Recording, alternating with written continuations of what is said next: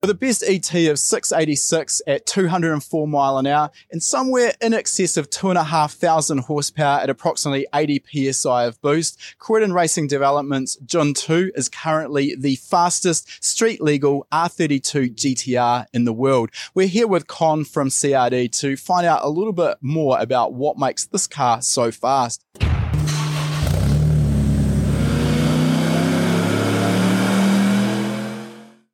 Welcome to High Performance Academy's Tuned In Field Report podcast series. In these special midweek episodes, we look back through our archives to find the best conversations we've had through years worth of attending the best automotive events across the globe. We've pulled the audio from these tech-filled interviews with some of the industry's most well-known figures for you to enjoy as a quick hit of insider knowledge. So Con, over here in Australia, particularly the GTR drag racing record market has become quite heated. There's a lot of toing and froing. You guys are currently the fastest of the crop, and you've done it in a street legal format in a car that essentially is also at full weight, making your life incredibly difficult. I want to go through some of the aspects of what makes this car go. For a start, I want to actually avoid the engine for the moment. We'll come back to that. I want to talk about the drivetrain because it's quite interesting. You're still four-wheel drive, but you've got rid of a manual gearbox in favour of an auto. What's running in it? It's running ours Race Close Turbo 400 with a upgraded standard transfer case.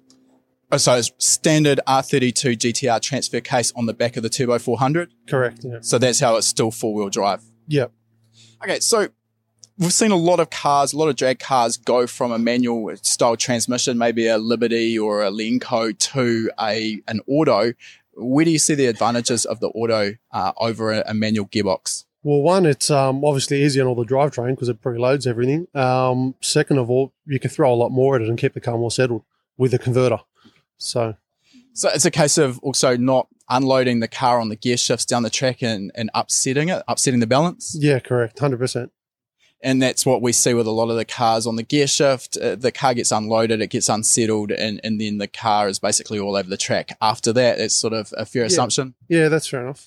Okay, with the torque converter, though, one of the problems we see with small capacity engines, particularly small capacity turbo engines, is actually having enough torque to get up onto the converter at the start line. So how are you overcoming that? We're also using nitrous to get it up to whatever RPM we need and then set it up all through the ECU. So, are you using that nitrous solely to get the engine up on the converter, or is it being run down the strip as well? Initially, we use it just to get it up on the converter, and then we turn it on where we need to, depending on the track. All right, so with the four-wheel drive system in the GTR, it's pretty unique in that predominantly the car is rear-wheel drive, and then through the transfer case, by using hydraulic pressure, more or less torque can be fed to the front axle line. So hence the car can do a rear-wheel drive burnout before converting to four-wheel drive.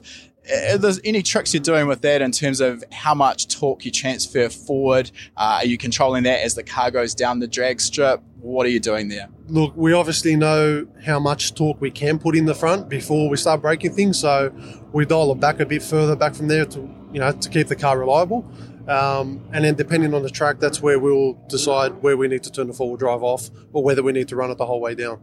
So if you've got a really good track, can you kind of use the front wheel drive portion maybe up to half track and then actually reduce the front wheel drive component in order to go quicker? Yeah, of course, 100%. Plus, it'll keep the car a lot straighter as well.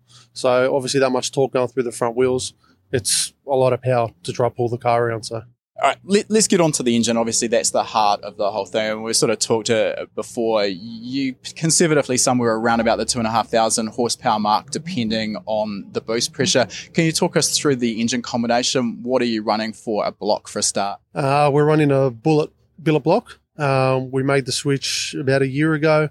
We started about a year and a half before that because we were reaching the limitations of the cast block. We've done a best of 7.2 with the cast. But pushing that sort of power through it, they wouldn't hold that sort of power. They'd start flexing and twisting and carrying on. So we decided to go to the next level. We had to make the change to the billet block. And with the cast block, before you did swap, what sort of failure modes were you seeing at that sort of power level, 720s? Mainly the deck twisting and carrying on. The tunnel obviously would move a bit as well, but it was mainly in the deck where you'd find the biggest issues. So, is that resulting in problems with head gasket integrity? Yes, 100%.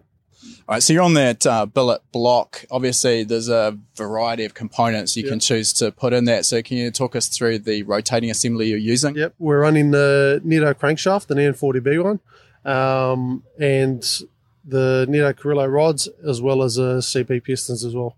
And what's that bring the capacity to? It's still 3.2. Is that sort of the limit before the stroke that you'd need to go larger in capacity sort of becomes a limiting factor for engine RPM? Yeah, that's where we feel the engines are most happiest.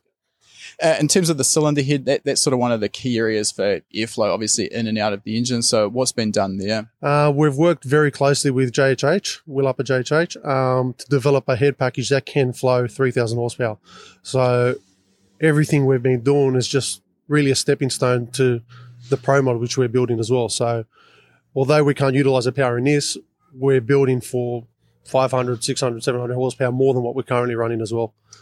Yeah, we'll come back and we'll definitely talk about that Pro Mod project in a second. So you've got a head that's basically more airflow than you can currently use, that's fair to say? Yeah, pretty much. More airflow than you need to harness. Okay, what's the turbo package you're running on the engine? At the moment, it's a Pro Mod XPR 98. And you've just recently changed this turbo from a smaller Pro Mod? Yes, we've done the 686 with Pro Mod 94. Now we've switched over, obviously, to the XPR series, the latest one, and obviously a bigger turbo as well. All right, so newer series of turbo, larger compressor wheel, so the potential for even more airflow. Yeah. So you're expecting, I'm assuming, that the car can go quicker? 100%. Okay, we've done the 686 with just the 94. Now with the XPR 98, we're probably making a solid 300 horsepower more, at least at the moment. And we haven't really tried to push more than that because we're not at the point yet where the chassis will take it. So it's just a balancing act now between power versus chassis. Now, it's something I wanted to talk about. You've kind of just addressed it there. Obviously, power is only one aspect of it. It's sort of a case of getting the power to the track that's really important. And the chassis here, you're dealing with a production street car chassis. So what are you doing for a start in terms of torque management as the car goes down the track? Obviously, we've talked about the four-wheel drive aspect and the ability to vary that. But what are you doing with the likes of boost control to try and tune the torque delivery to how much the track can handle? We're doing the boost control through CO2, and it's really, again, just dialing it in to suit every track. We're not doing too much with traction control or anything at the moment. It's mainly all in the boost control. So varying the boost as the car leaves the line down to the finish line? Yeah. We haven't talked so far about the electronics package in the car. So what ECU you've got in there controlling it? An M150. And is that doing everything? So you boost control, your four-wheel drive control and everything? It's doing that along with, obviously, the dash and the rest of the Motec electronics. So literally running the whole car. Everything from indicators through to engine management. And you're using the Motec as a central logging hub as well when the car's out on the drag strip? Yes. We've got some things, obviously, we do through the dash and other things through the ECU as well. Coming back to the engine, fuel system wise, safe to assume you're running on a methanol fuel there? Yeah, we're running methanol. We've just made the switch to a Waterman pump as well. So that's a mechanical pump as opposed to electric? Yeah, mechanical fuel pump. So, and that's being run off the front of the exhaust cam there? Yeah.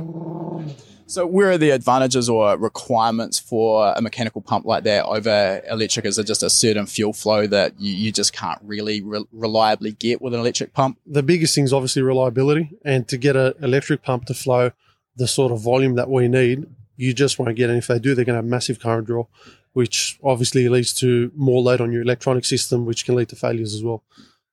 Fair enough. In terms of the car as it sits now, 686, and as you've said, you've got the potential for another 300 horsepower with that new 98mm turbo. Balancing that sort of power delivery versus what the track will take, where do you sort of see the potential in this car in terms of its ultimate ET and mile an hour? Looking into a crystal ball here. Look, on a perfect track, the car's capable of at least the 70. But obviously you need the right track to do it. And all the stars have got to align. So, And you mentioned there before the Pro Mod car. So you've got a cylinder head here that's developed to flow a potential for 3,000 horsepower, a billet block that potentially can do the same. Obviously, you're not going to be able to put 3,000 horsepower to the track in this particular chassis. So talk us through the Pro Mod and where you see that going. Well, really, we reached the point where the power has just overcome the chassis, and we've put that much development into the car, into the engine, where it's, okay, well, what do we do from here? We've put that much time into it. The only way to do it is really build something to try to tackle the 2Js. So we're building an R35 Pro Mod. Obviously, it's Rob's car, which is put a lot of time and effort and money into it. And the aim is to really step it up and go fives, well into the fives. So another Australian competitor looking to take it to the 2Js and be at the top of that 5-second list? Oh, 100%. That's the aim. And anything less than a 5-second pass is a failure for us. Well, look, for a start, we look forward to seeing how much faster John 2 can go with the right track and a little bit more power, but also definitely in the future, looking forward to seeing a RB26, competing with those 2Js in the 5-second zone. Thanks for the chat there, Con. No problem, mate. Thank you. Cheers. If you enjoy this podcast, please feel free to leave us a review on whatever platform you've chosen to listen to it on. It goes a long way to helping us get the word out there. All these conversations and much more are also available in full on our High Performance Academy YouTube channel, so make sure you subscribe.